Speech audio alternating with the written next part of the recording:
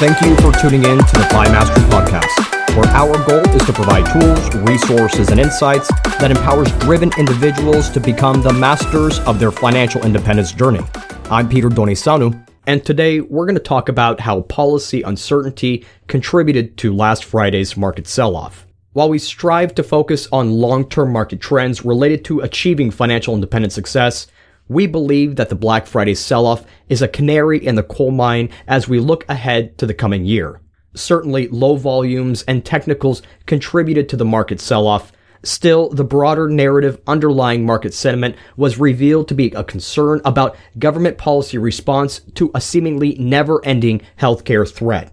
In many ways, the COVID outbreak is shifting from pandemic to endemic in nature. In other words, COVID is likely here to stay for an indefinite future. That's why a key risk to market sentiment today isn't another outbreak per se, but rather nearsighted government policies that enact near-term economic pain while failing to acknowledge the long-term nature of the healthcare crisis. In today's podcast, we'll discuss why this changing narrative is essential for economic growth in the coming year and what you can do to position your finances for long-term success as inflation and market uncertainties rise in the coming year. So with that, let's jump into today's podcast.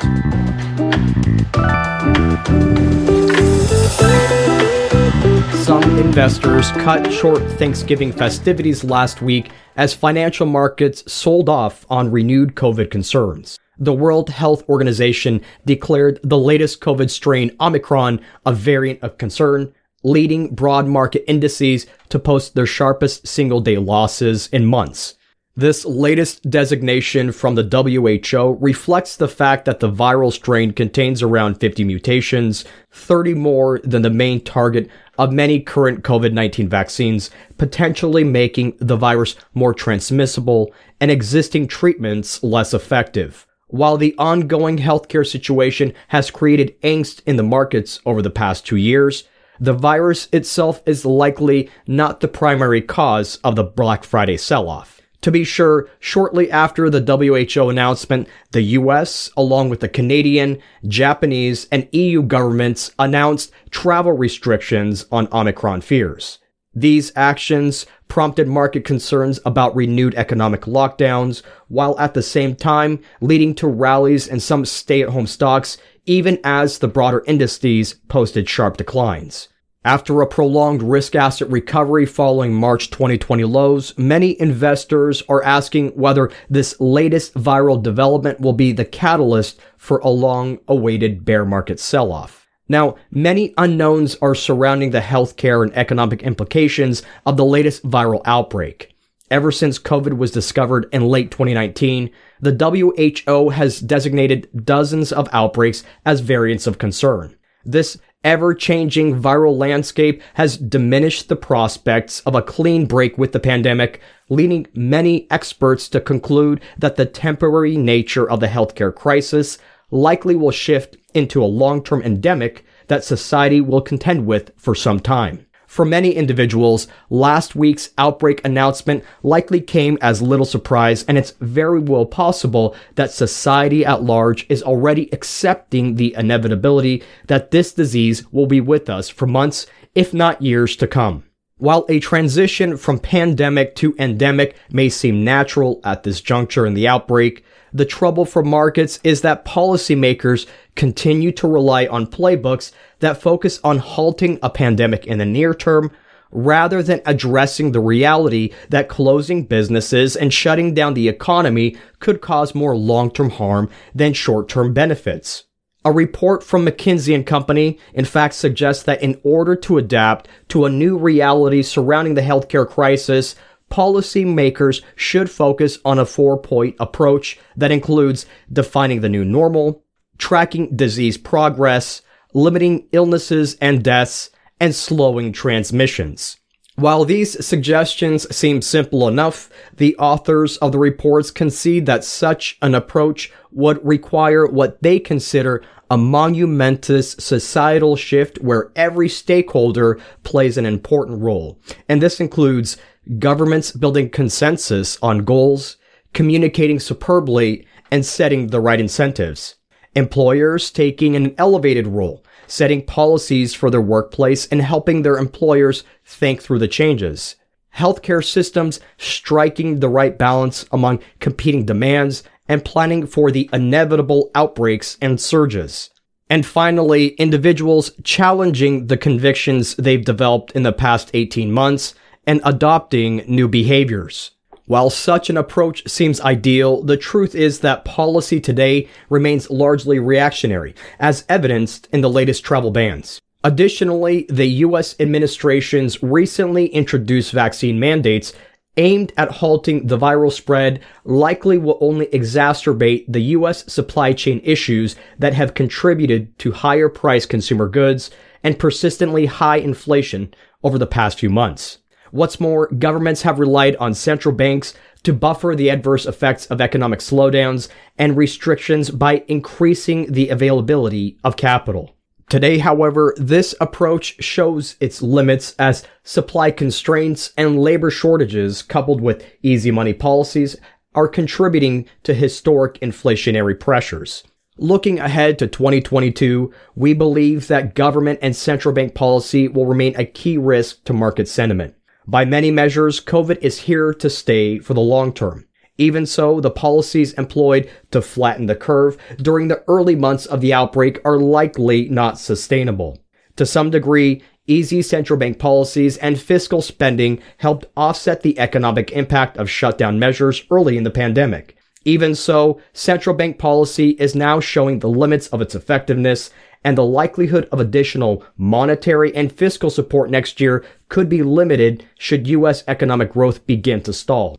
That's why we believe that a critical risk to the markets is continued myopic policy response to a long-term healthcare issue as new COVID variants and strains inevitably materialize. On the other hand, one potential positive market narrative in the coming year likely could be the introduction of policies that reflect the endemic nature of the healthcare crisis as outlined earlier in this report. Such an approach could introduce pragmatic ways to live with the virus over the long term and let go of some policies aimed at the failed hope of stopping COVID in its tracks at the cost of economic growth. So, amidst all these uncertainties, how should you position your finances during this transition from pandemic to endemic? Well, there is little doubt that the ongoing healthcare crisis has challenged many of our financial independence plans for 2021 and beyond. Whether you're still saving up for early retirement goals or have already become financially independent,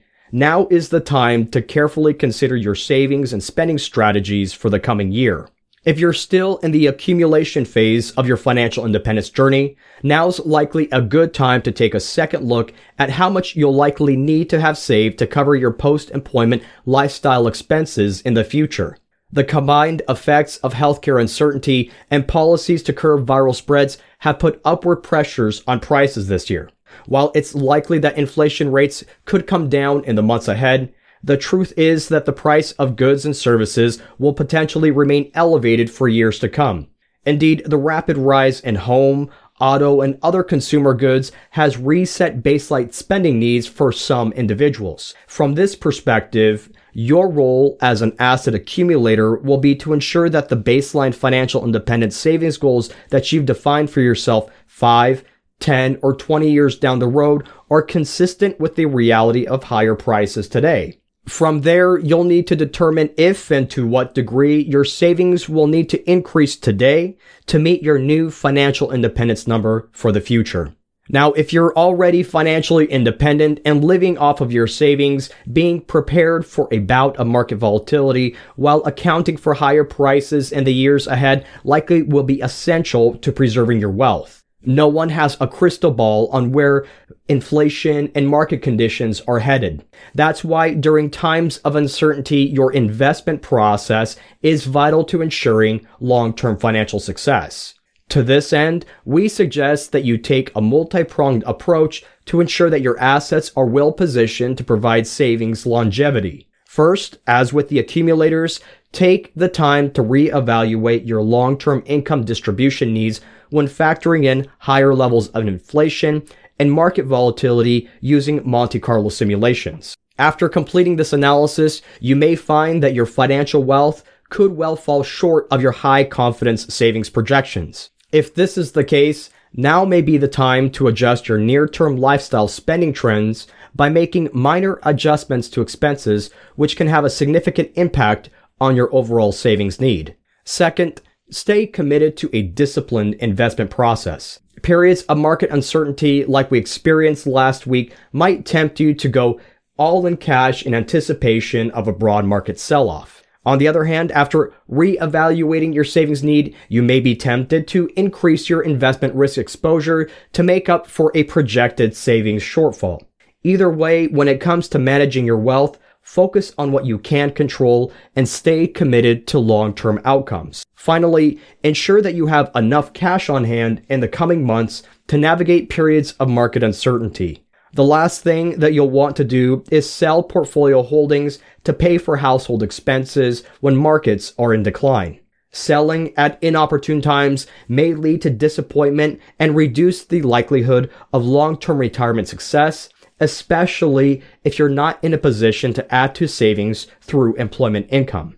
Now, the Black Friday sell-off is likely to be the first of many market fits and starts in the coming year following a strong market rally.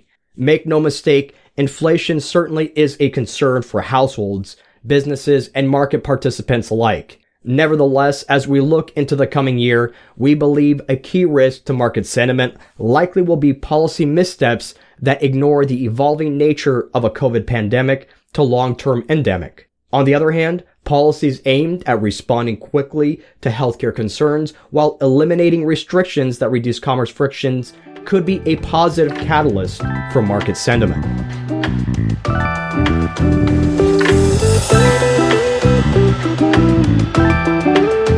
Well, that's it for now. Thank you for taking the time to listen to the FI Mastery podcast. To learn more about our research, visit us at fimastery.com or email us at questions@franklinmadisonadvisors.com. Until next time, I'm Peter Donisanu, wishing you and yours abundant health and prosperity as you pursue your own financial independence journey. FI Mastery Podcast is brought to you by Franklin Madison Advisors, Inc. Franklin Madison Advisors is a registered investment advisor firm with its registration and principal place of business in the Commonwealth of Pennsylvania.